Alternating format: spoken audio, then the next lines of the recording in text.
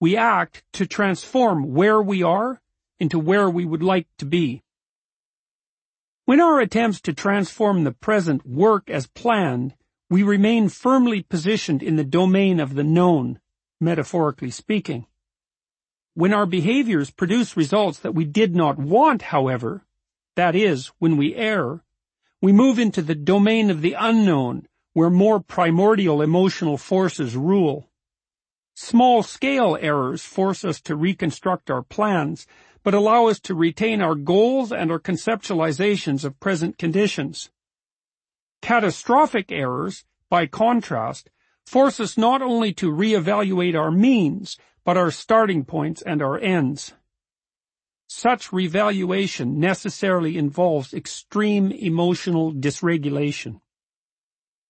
The domain of the known and the domain of the unknown can reasonably be regarded as permanent constituent elements of human experience, even of the human environment. Regardless of culture, place, and time, human individuals are forced to adapt to the fact of culture, the domain of the known, roughly speaking, and the fact of its ultimate insufficiency, as the domain of the unknown necessarily remains extant, regardless of extent of previous adaptation. The human brain, and the higher animal brain, appears therefore to have adapted itself to the eternal presence of these two places. The brain has one mode of operation when in explored territory, and another when in unexplored territory. In the unexplored world, caution, expressed in fear and behavioral immobility, initially predominates, but may be superseded by curiosity, expressed in hope, excitement, and above all, in creative, exploratory behavior. Creative exploration of the unknown and consequent generation of knowledge is construction or update of patterns of behavior and representation, such that the unknown is transformed from something terrifying and compelling into something beneficial, or at least something irrelevant. The presence of capacity for such creative exploration and knowledge generation may be regarded as the third and final permanent constituent element of human experience, in addition to the domain of the known and unknown. Mythological representations of the world, which are representations of reality as a forum for action, portray the dynamic interrelationship between all three constituent elements of human experience. The eternal unknown, nature, metaphorically speaking, creative and destructive, source and destination of all determinate things, is generally ascribed an affectively ambivalent feminine character, as the mother and eventual devourer of everyone and everything. The eternal known, in contrast, culture, defined territory, tyrannical and protective, predictable, disciplined and restrictive, cumulative consequence of heroic or exploratory behavior, is typically considered masculine, in contradistinction to Mother Nature. The eternal knower, finally, the process that mediates between the known and the unknown, is the knight who slays the dragon of chaos, the hero who replaces disorder and confusion with clarity and certainty, the sun god who eternally slays the forces of darkness, and the word that engenders cosmic creation. Normal and revolutionary life. Two prosaic stories. We tell ourselves stories about who we are, where we would like to be, and how we are going to get there. These stories regulate our emotions by determining the significance of all the things we encounter and all the events we experience. We regard things that get us on our way as positive, things that impede our progress as negative, and things that do neither as irrelevant. Most things are irrelevant, and that is a good thing, as we have limited attentional resources. Inconveniences interfere with our plans. We do not like inconveniences and will avoid dealing with them. Nonetheless, they occur commonly. So commonly, in fact, that they might be regarded as an integral, predictable, and constant feature of the human environment. We have adapted to this feature, have the intrinsic resources to cope with inconveniences. We benefit, become stronger in doing so. Ignored inconveniences accumulate rather than disappear, and when they accumulate in sufficient numbers, they produce a catastrophe. A self-induced catastrophe, to be sure, but one that may be indistinguishable from an act of God. Inconveniences interfere with the integrity of our plans, so we tend to pretend that they are not there. Catastrophes, by contrast, interfere with the integrity of our whole stories and massively dysregulate our emotions. By their nature, they are harder to ignore, although that does not stop us from trying to do so.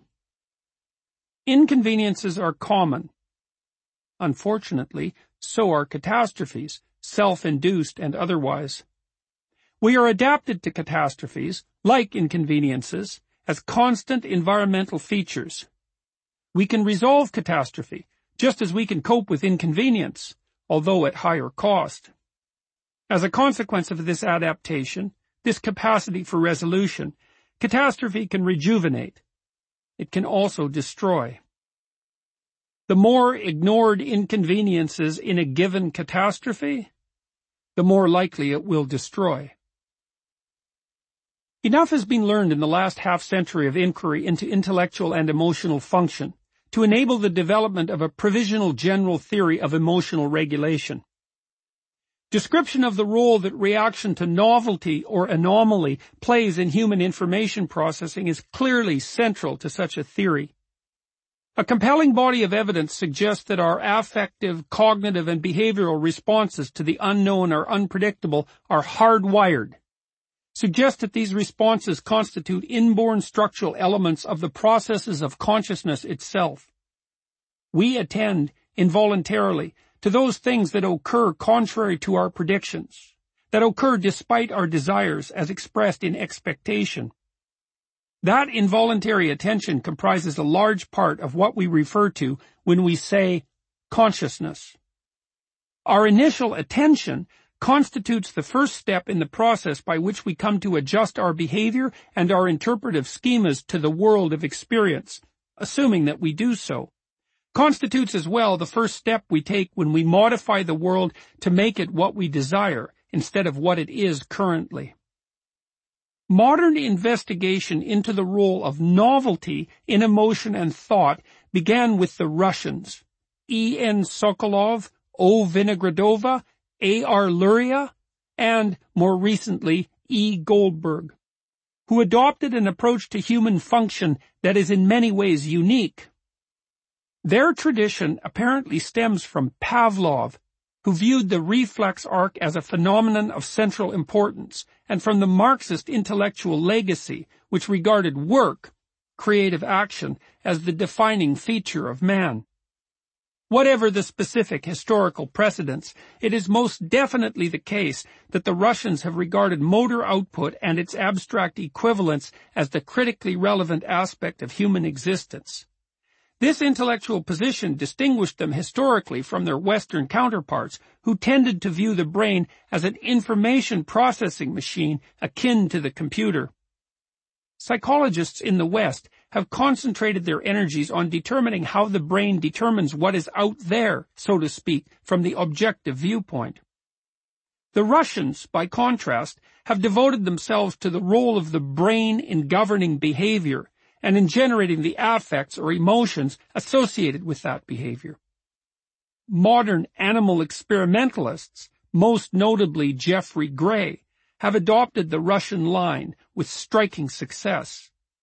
We now know, at least in broad outline, how we respond to those annoying, irritating, frightening, promising things that we do not expect.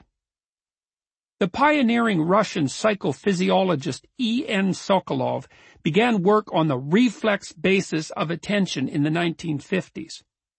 By the early 60s, this work had advanced to the point where he could formulate the following key propositions. First, one possible approach to analyzing the process of reflection is to consider the nervous system as a mechanism which models the external world by specific changes that occur in its internal structure. In this sense, a distinct set of changes in the nervous system is isomorphic with the external agent that it reflects and resembles. As an internal model that develops in the nervous system in response to the effect of agents in the environment, the image performs the vital function of modifying the nature of behavior, allowing the organism to predict events and actively adjust to its environment.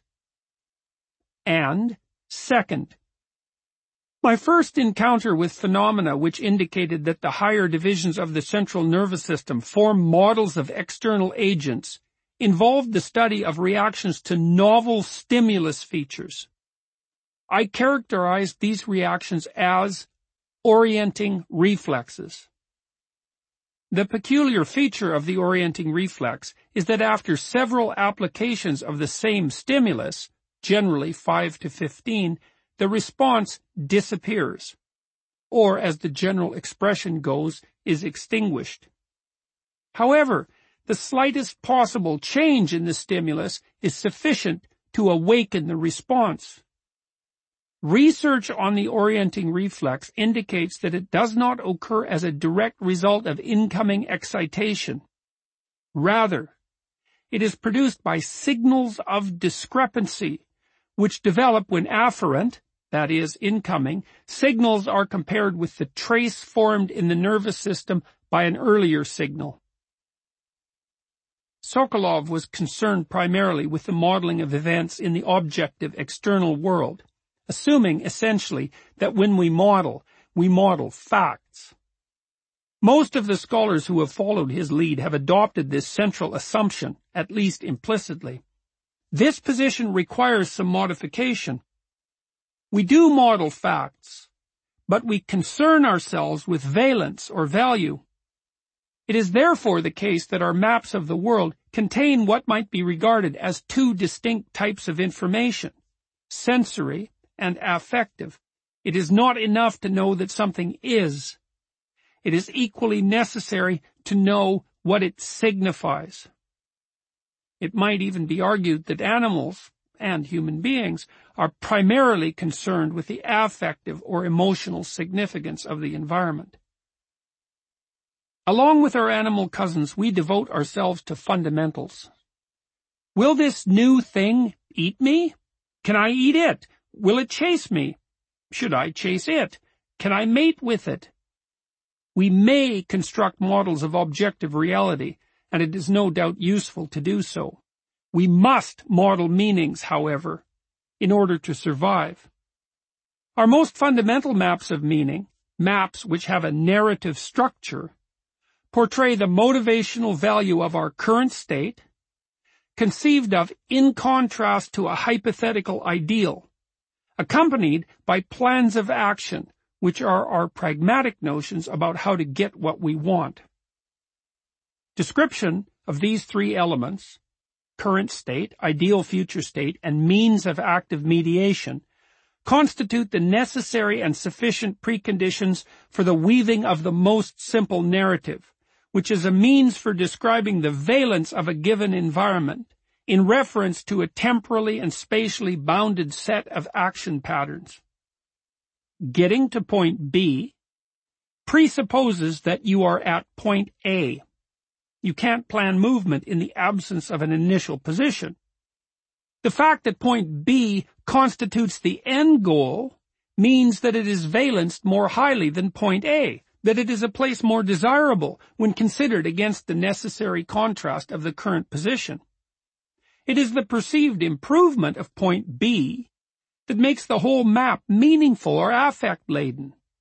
It is the capacity to construct hypothetical or abstract endpoints such as B and to contrast them against the present that makes human beings capable of using their cognitive systems to modulate their affective reactions. The domain mapped by a functional narrative, one that, when enacted, produces the results desired, might reasonably be regarded as explored territory, as events that occur there are predictable. Any place where enacted plans produce unexpected, threatening, or punishing consequences, by contrast, might be regarded as unexplored territory. What happens there does not conform to our wishes. This means that a familiar place, where unpredictable things start happening, is no longer familiar, even though it might be the same place with regards to its strict spatial location from the objective perspective. We know how to act in some places and not in others. The plans we put into action sometimes work and sometimes do not work. The experiential domains we inhabit, our environments, so to speak, are therefore permanently characterized by the fact of the predictable and controllable, in juxtaposition with the unpredictable and uncontrollable. The universe is composed of order and chaos, at least from the metaphorical perspective. Oddly enough, however, it is to this metaphorical universe that our nervous system appears to have adapted. What Sokolov discovered, to put it bluntly, is that human beings, and other animals far down the phylogenetic chain, are characterized by an innate response to what they cannot predict, do not want, and cannot understand. Sokolov identified the central characteristics of how we respond to the unknown, to the strange category of all events that have not yet been categorized. The notion that we respond in an instinctively patterned manner to the appearance of the unknown has profound implications. These can best be first encountered in narrative form. Normal life. If problems are accepted and dealt with before they arise, they might even be prevented before confusion begins. In this way, peace may be maintained. Lao Tzu. You work in an office. You are climbing the corporate ladder. Your daily activity reflects this superordinate goal. You are constantly immersed in one activity or another, designed to produce an elevation in your status from the perspective of the corporate hierarchy. Today, you have to attend a meeting that may prove vitally important to your future. You have an image in your head, so to speak, about the nature of that meeting and the interactions that will characterize it. You imagine what you would like to accomplish. Your image of this potential future is a fantasy, but it is based, insofar as you are honest, on all the relevant information derived from past experience that you have at your disposal. You have attended many meetings. You know what is likely to happen during any given meeting within reasonable bounds. You know how you will behave and what effect your behavior will have on others. Your model of the desired future is clearly predicated on what you currently know. You also have a model of the present, constantly operative. You understand your somewhat subordinate position within the corporation, which is your importance relative to others above and below you in the hierarchy. You understand the significance of those experiences that occur regularly while you are doing your job. You know who you can give orders to, who you have to listen to, who is doing a good job, who can safely be ignored, and so on. You are always comparing this present unsatisfactory condition to that of your ideal, which is you, increasingly respected, powerful, rich and happy, free of anxiety and suffering, climbing toward your ultimate success. You are unceasingly involved in attempts to transform the present as you currently understand it into the future as you hope it will be. Your actions are designed to produce your ideal, designed to transform the present into something ever more closely resembling what you want. You are confident in your model of reality, in your story. When you put it into action, you get results. You prepare yourself mentally for your meeting. You envision yourself playing a centrally important role, resolutely determining the direction the meeting will take, producing a powerful impact on your co-workers. You're in your office, preparing to leave. The meeting is taking place in another building, several blocks away. You formulate provisional plans of behavior designed to get you there on time.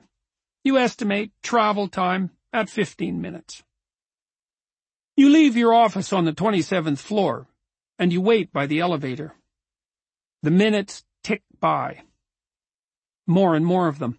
The elevator fails to appear. You had not taken this possibility into account. The longer you wait, the the more nervous you get. Your heart rate starts increasing as you prepare for action. Action, unspecified as of yet. Your palms sweat. You flush. You berate yourself for failing to consider the potential impact of such a delay. Maybe you are not as smart as you think you are. You begin to revise your model of yourself. No time for that now. You put such ideas out of your head and concentrate on the task at hand. The unexpected has just become manifest in the form of the missing elevator. You planned to take it to get to where you were going. It did not appear. Your original plan of action is not producing the effects desired. It was, by your own definition, a bad plan. You need another one, and quickly. Luckily, you have an alternate strategy at your disposal. The stairs. You dash to the rear of the building. You try the door to the stairwell. It is locked.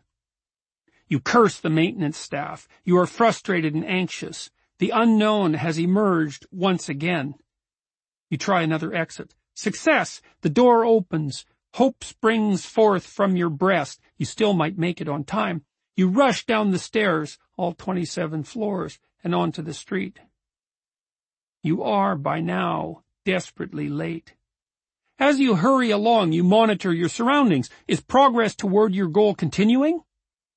Anyone who gets in your way inconveniences you. Elderly women, playful, happy children, lovers out for a stroll. You are a good person under most circumstances, at least in your own estimation. Why then do these innocent people aggravate you so thoroughly? You near a busy intersection. The crosswalk light is off. You fume and mutter away stupidly on the sidewalk. Your blood pressure rises. The light finally changes. You smile and dash forward. Up a slight rise, you run. You are not in great physical shape. Where did all this energy come from? You are approaching the target building. You glance at your watch. 5 minutes left. No problem. A feeling of relief and satisfaction floods you. You are there. In consequence, you are not an idiot. If you believed in God, you would thank Him. Had you been early, had you planned appropriately, the other pedestrians and assorted obstacles would not have affected you at all. You might have even appreciated them, at least the good-looking ones, or may at least not have classified them as obstacles. Maybe you would have even used the time to enjoy your surroundings, unlikely, or to think about other issues of real importance, like tomorrow's meeting. You continue on your path. Suddenly you hear a series of loud noises behind you, noises reminiscent of a large motorized vehicle hurtling over a small concrete barrier, much like a curb. You are safe on the sidewalk, or so you presumed a second ago. Your meeting fantasies vanish. The fact that you're late no longer seems relevant. You stop hurrying along instantly, arrested in your path by the emergence of this new phenomenon. Your auditory system localizes the sounds in 3 dimensions. You involuntarily orient your trunk, neck, head, and eyes toward the place in space from which the sounds apparently emanate. Your pupils dilate and your eyes widen. Your heart rate speeds up as your body prepares to take adaptive action once the proper path of that action has been specified. You actively explore the unexpected occurrence once you have oriented yourself toward it with all the sensory and cognitive resources you can muster. You're generating hypotheses about the potential cause of the noise even before you turn. Has a van jumped the curb? The image flashes through your mind. Has something heavy fallen from a building? Has the wind overturned a billboard or a street sign? Your eyes actively scan the relevant area. You see a truck loaded with bridge parts heading down the street, just past a pothole in the road. The mystery is solved. You have determined the specific motivational significance of what just seconds ago was the dangerous and threatening unknown. And it is 0. A loaded truck hit a bump. Big deal. Your heart slows down. Thoughts of the impending meeting re-enter the theater of your mind. Your original journey continues as if nothing has happened. What is going on? Why are you so frightened and frustrated by the absence of the expected elevator, the presence of the old woman with the cane, the carefree lovers, the loud machinery? Why are you so emotionally and behaviorally variable? Detailed description of the processes governing these common affective occurrences provides the basis for proper understanding of human motivation. What Sokolov and his colleagues essentially discovered was that the unknown, experienced in relationship to your currently extant model of present and future, has a priori motivational significance. Or, to put it somewhat differently, that the unknown could serve as an unconditioned stimulus. What is the a priori motivational significance of the unknown? Can such a question even be asked? After all, the unknown, by definition, has not yet been explored. Nothing can be said by the dictates of standard logic about something that has not yet been encountered. We are not concerned with sensory information, however, nor with particular material attributes, but with valence. Valence, in and of itself, might be most simply considered as bipolar, negative, or positive, or, of course, as neither. We are familiar enough with the ultimate potential range of valence, negative and positive, to place provisional borders around possibility. The worst the unknown could be, in general, is death, or, perhaps, lengthy suffering followed by death. The fact of our vulnerable mortality provides the limiting case. The best the unknown could be is more difficult to specify, but some generalizations might prove acceptable. We would like to be wealthy, or at least free from want, possessed of good health, wise, and well-loved. The greatest good the unknown might confer, then, might be regarded as that which would allow us to transcend our innate limitations, poverty, ignorance, vulnerability, rather than to remain miserably subject to them. The emotional area covered by the unknown is therefore very large, ranging from that which we fear most to that which we desire most intently. The unknown is, of course, defined in contradistinction to the known. Everything not understood or not explored is unknown. The relationship between the oft and unfairly separated domains of cognition and emotion can be more clearly comprehended in light of this rather obvious fact. It is the absence of an expected satisfaction, for example, that is punishing, hurtful.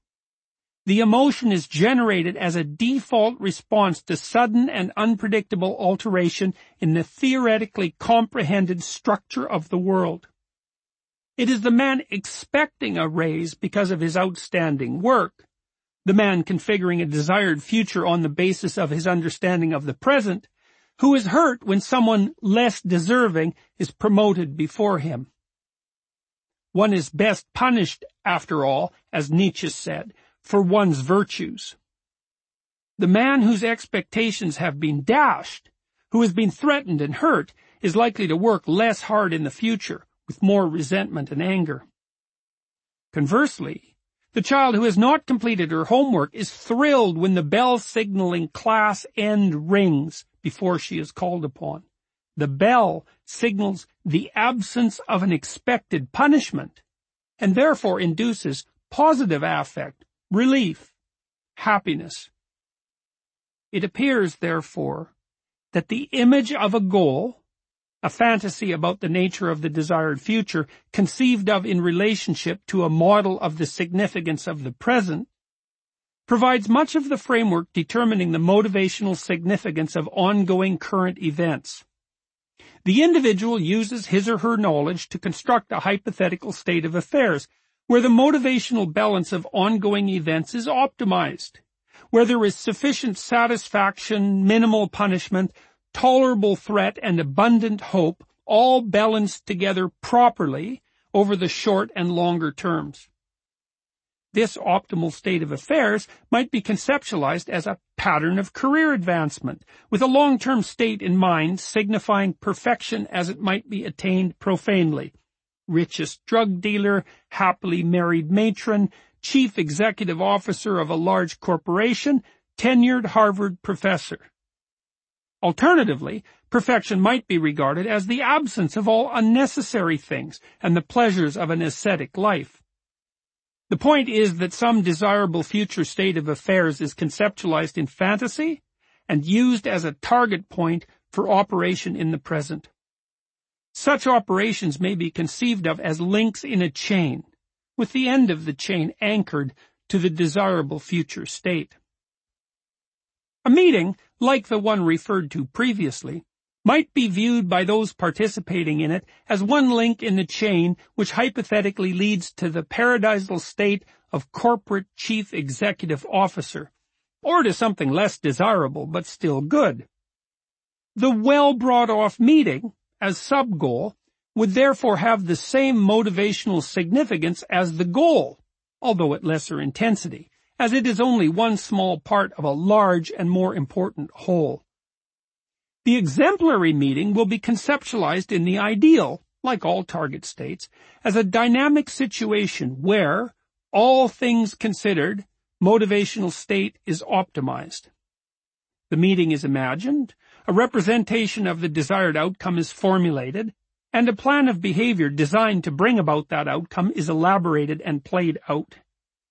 The imagined meeting is fantasy, but fantasy based on past knowledge, assuming that knowledge has in fact been generated and that the planner is able and willing to use it.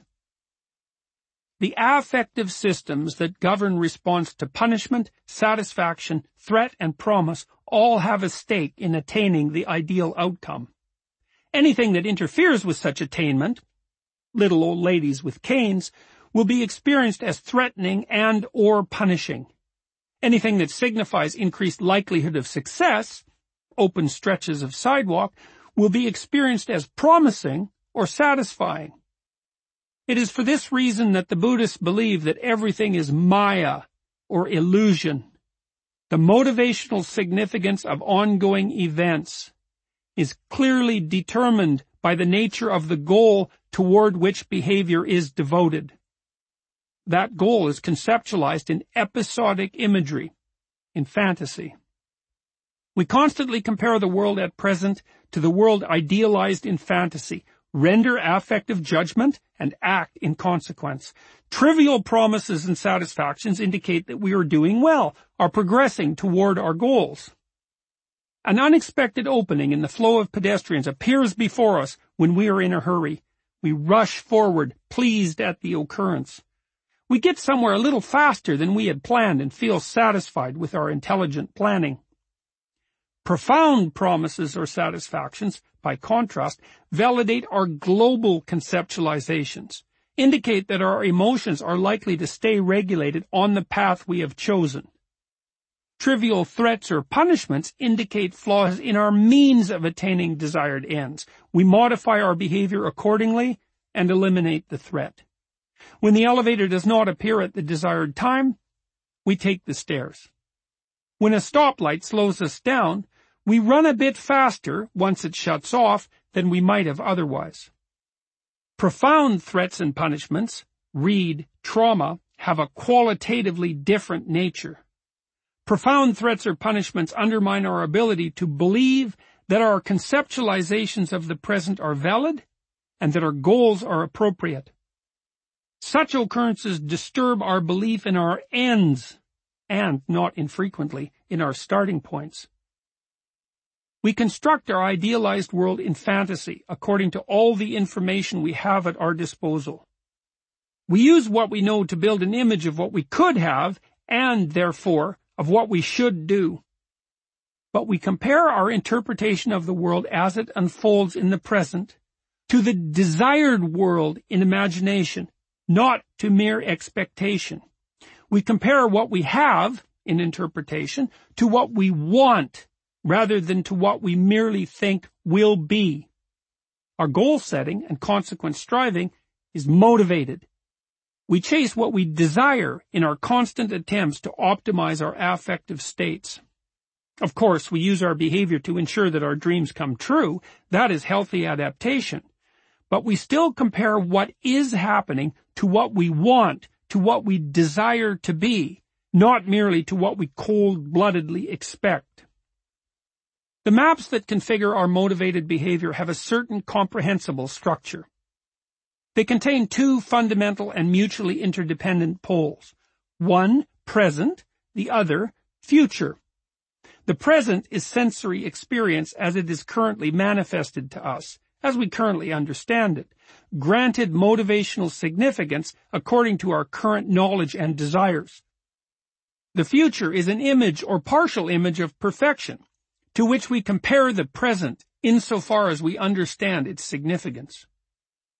Wherever there exists a mismatch between the two, the unexpected or novel occurs, by definition, grips our attention, and activates the intrapsychic systems that govern fear and hope.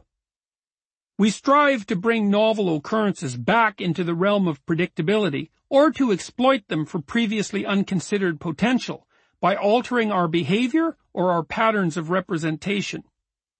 We conceive of a path connecting present to future. This path is composed of the behaviors required to produce the transformations we desire, required to turn the eternally insufficient present into the ever-receding paradisal future. This path is normally conceived of as linear, so to speak, as something analogous to Thomas Kuhn's notion of normal science, wherein known patterns of behavior operating on an understood present will produce a future whose desirability is an unquestioned given. Anything that interferes with our potential means to a specified end is punishing or threatening in the rather trivial sense described previously.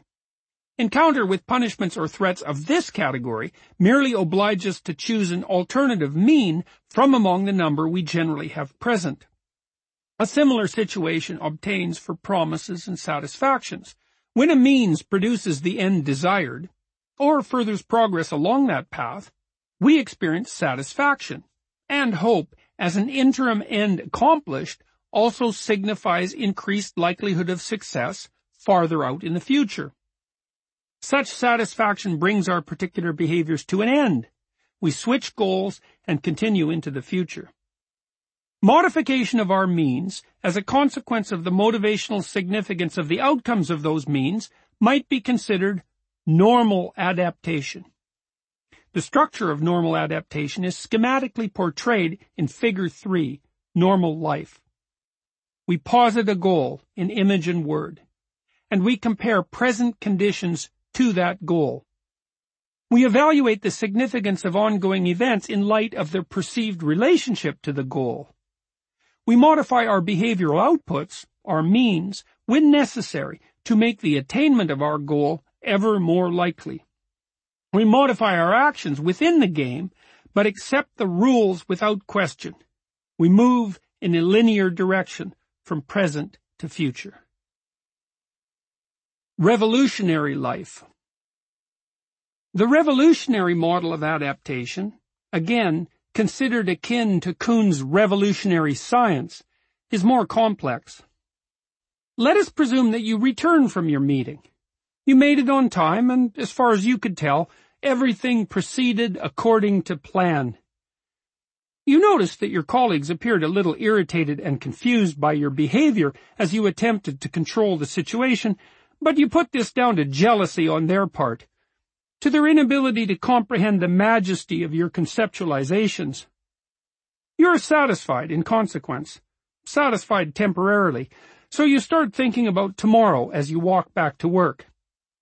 You return to your office. There's a message on your answering machine. The boss wants to see you. You did not expect this. Your heart rate speeds up a little. Good or bad, this news demands preparation for action. What does she want? Fantasies of potential futures spring up. Maybe she heard about your behavior at the meeting and wants to congratulate you on your excellent work. You walk to her office, apprehensive but hopeful. You knock and stroll in jauntily. The boss looks at you and glances away somewhat unhappily. Your sense of apprehension increases. She motions for you to sit, so you do. What is going on? She says, I have some bad news for you. This is not good. This is not what you wanted. Your heart rate is rising unpleasantly. You focus all of your attention on your boss. Look, she says, I have received a number of very unfavorable reports regarding your behavior at meetings. All of your colleagues seem to regard you as a rigid and overbearing negotiator. Furthermore, it has become increasingly evident that you are unable to respond positively to feedback about your shortcomings.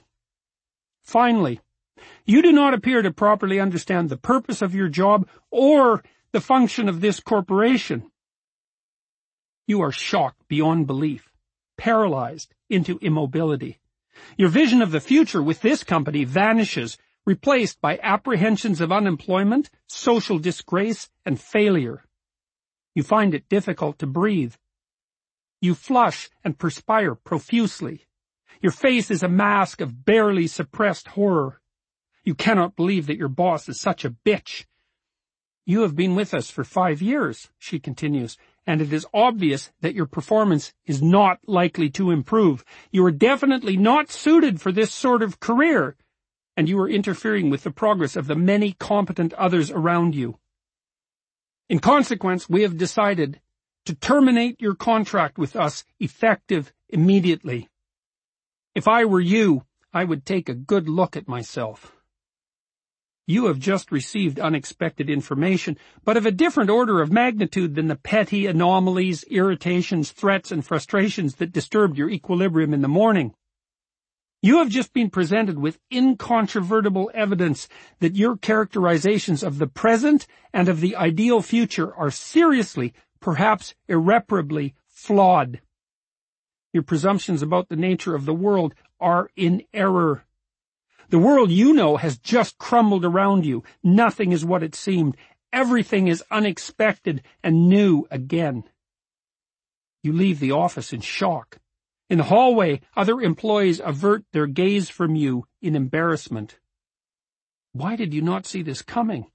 How could you have been so mistaken in your judgment? Maybe everyone is out to get you. Better not think that. You stumble home in a daze and collapse on the couch. You can't move. You're hurt and terrified. You feel like you might go insane. Now what? How will you face people?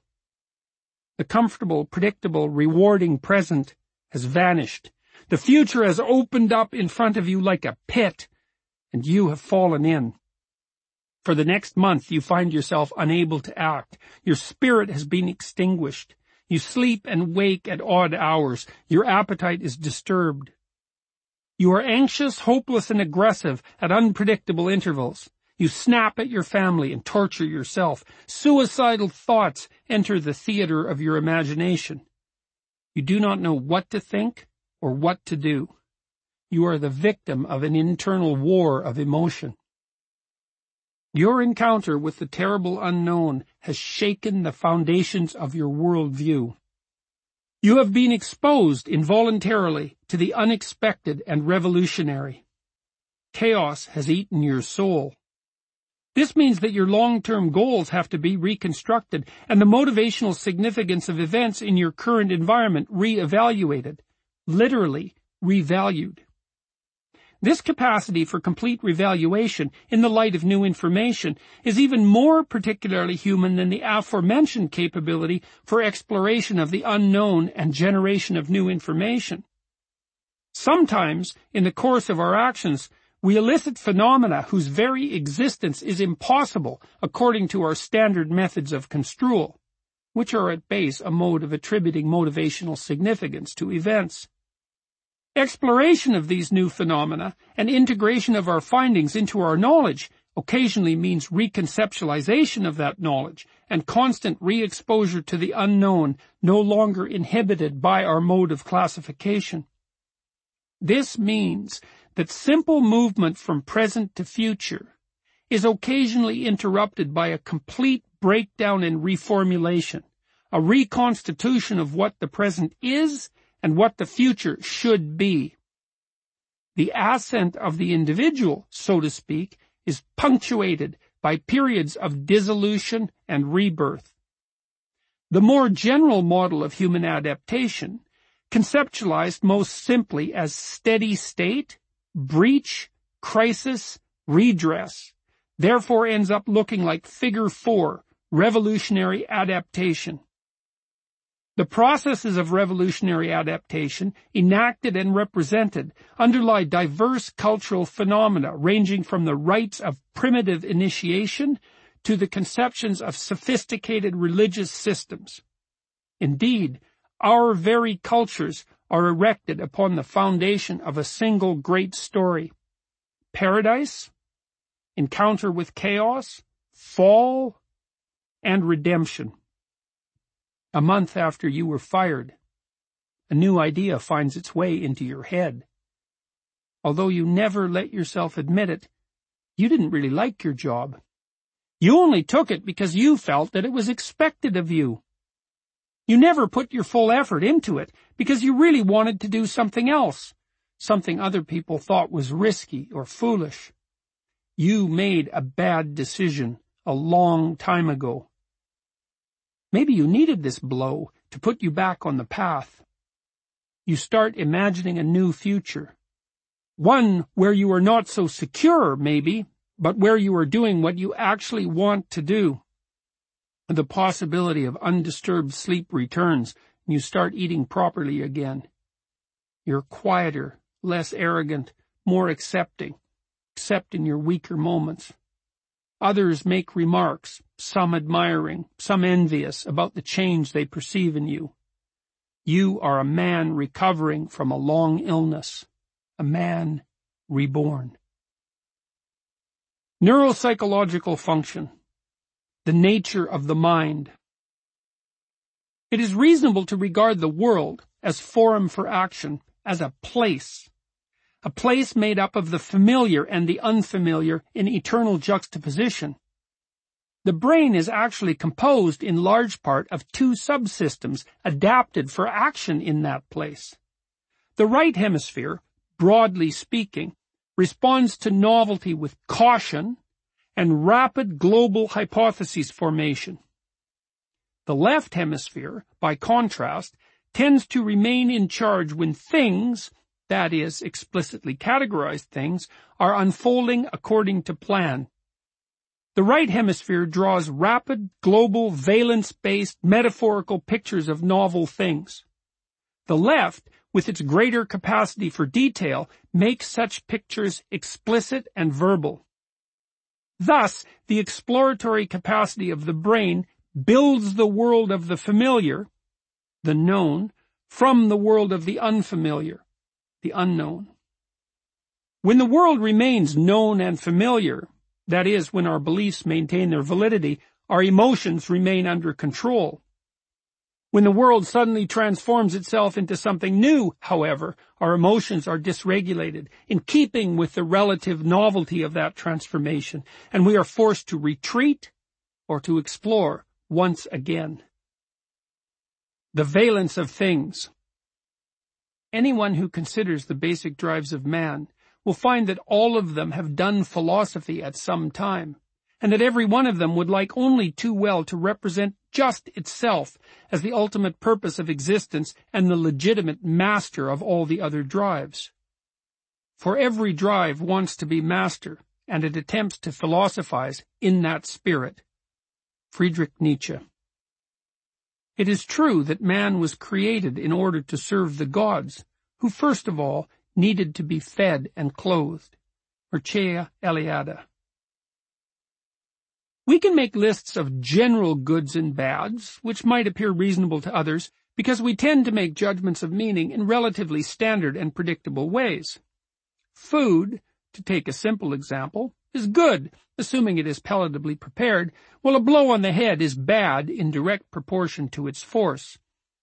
The list of general goods and bads can be extended with little effort. Water, shelter, warmth, and sexual contact are good. Diseases, droughts, famines, and fights are bad.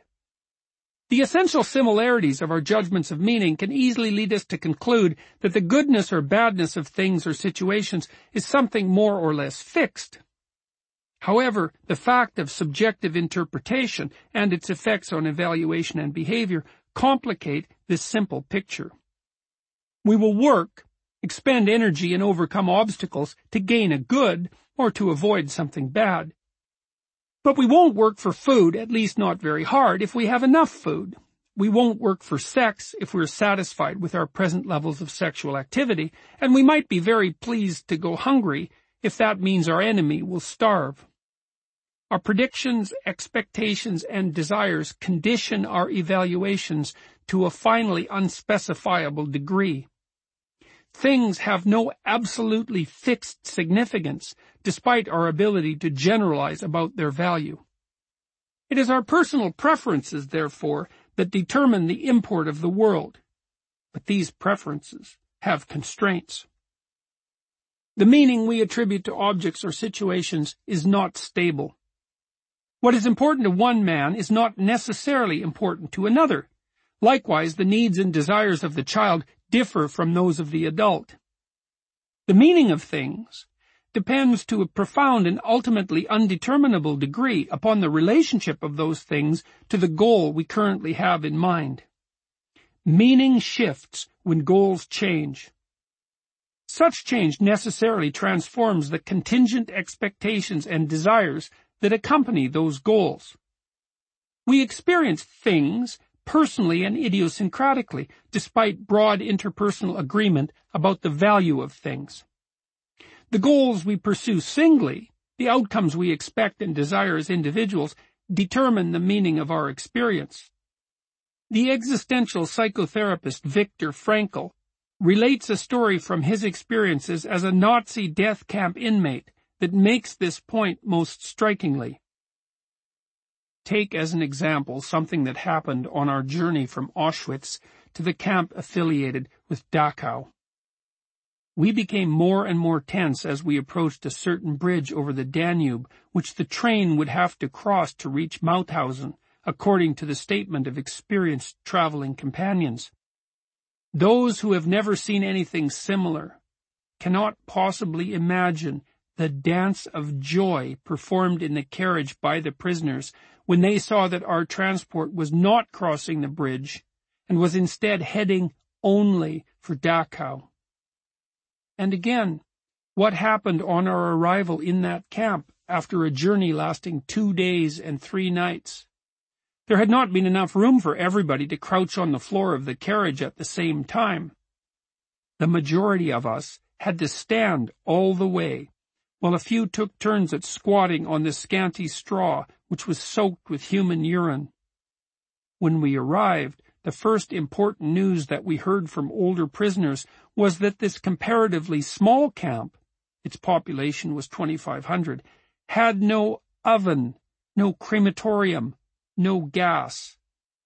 That meant that a person who had become a, quote, Muslim, no longer fit for work, could not be taken straight to the gas chamber, but would have to wait until a so-called sick convoy had been arranged to return to Auschwitz.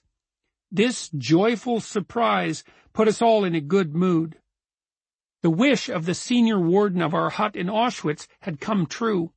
We had come as quickly as possible to a camp which did not have a chimney, unlike Auschwitz.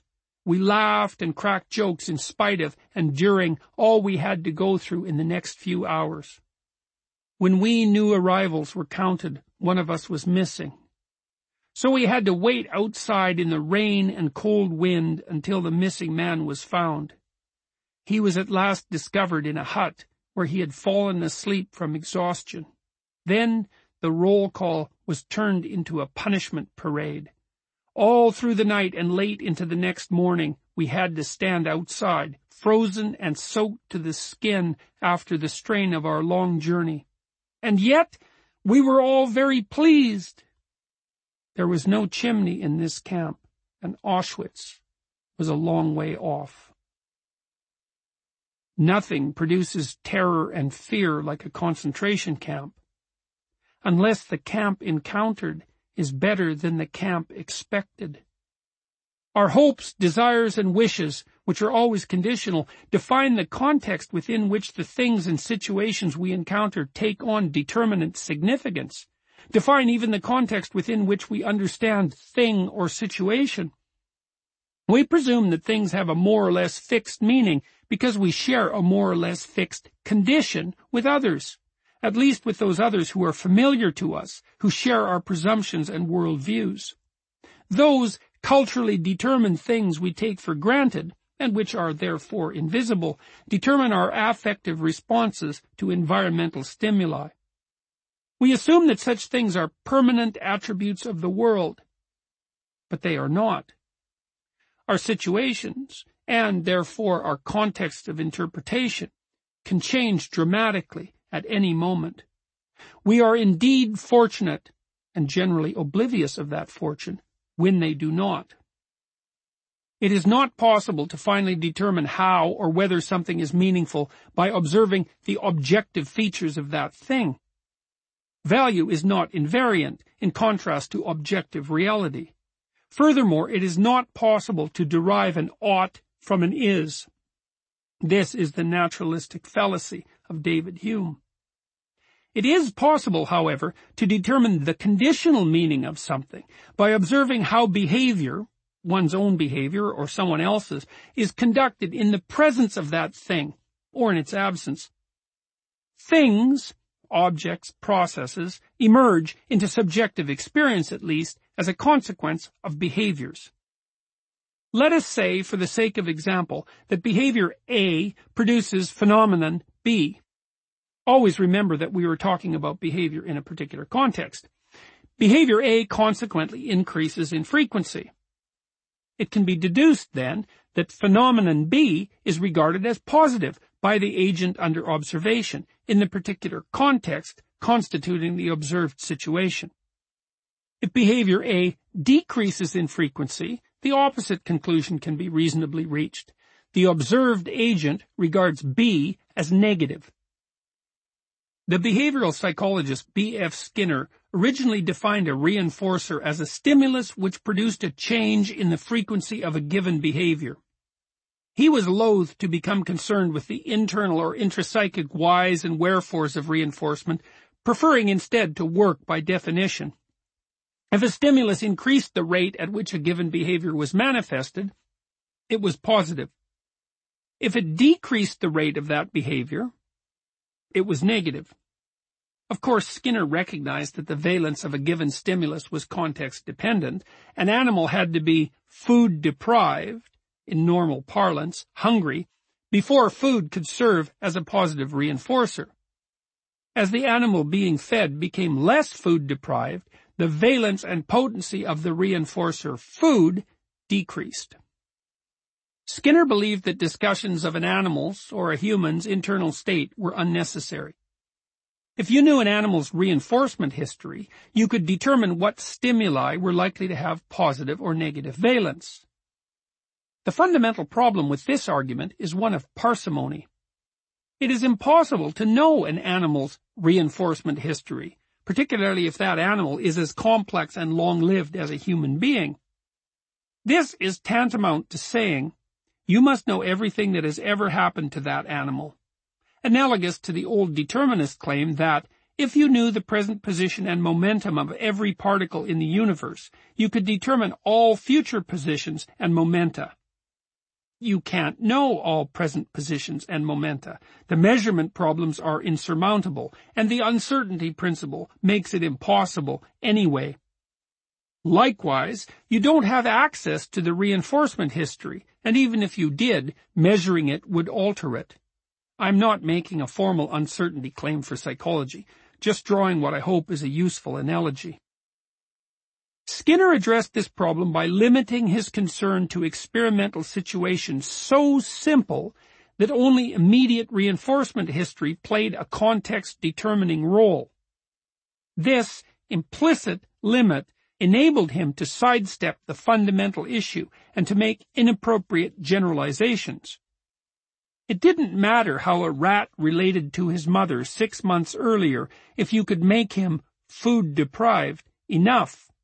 The short-term fact of the food deprivation, for example, overrode individual rat differences, at least in the experimental condition under question, and could therefore usefully be ignored.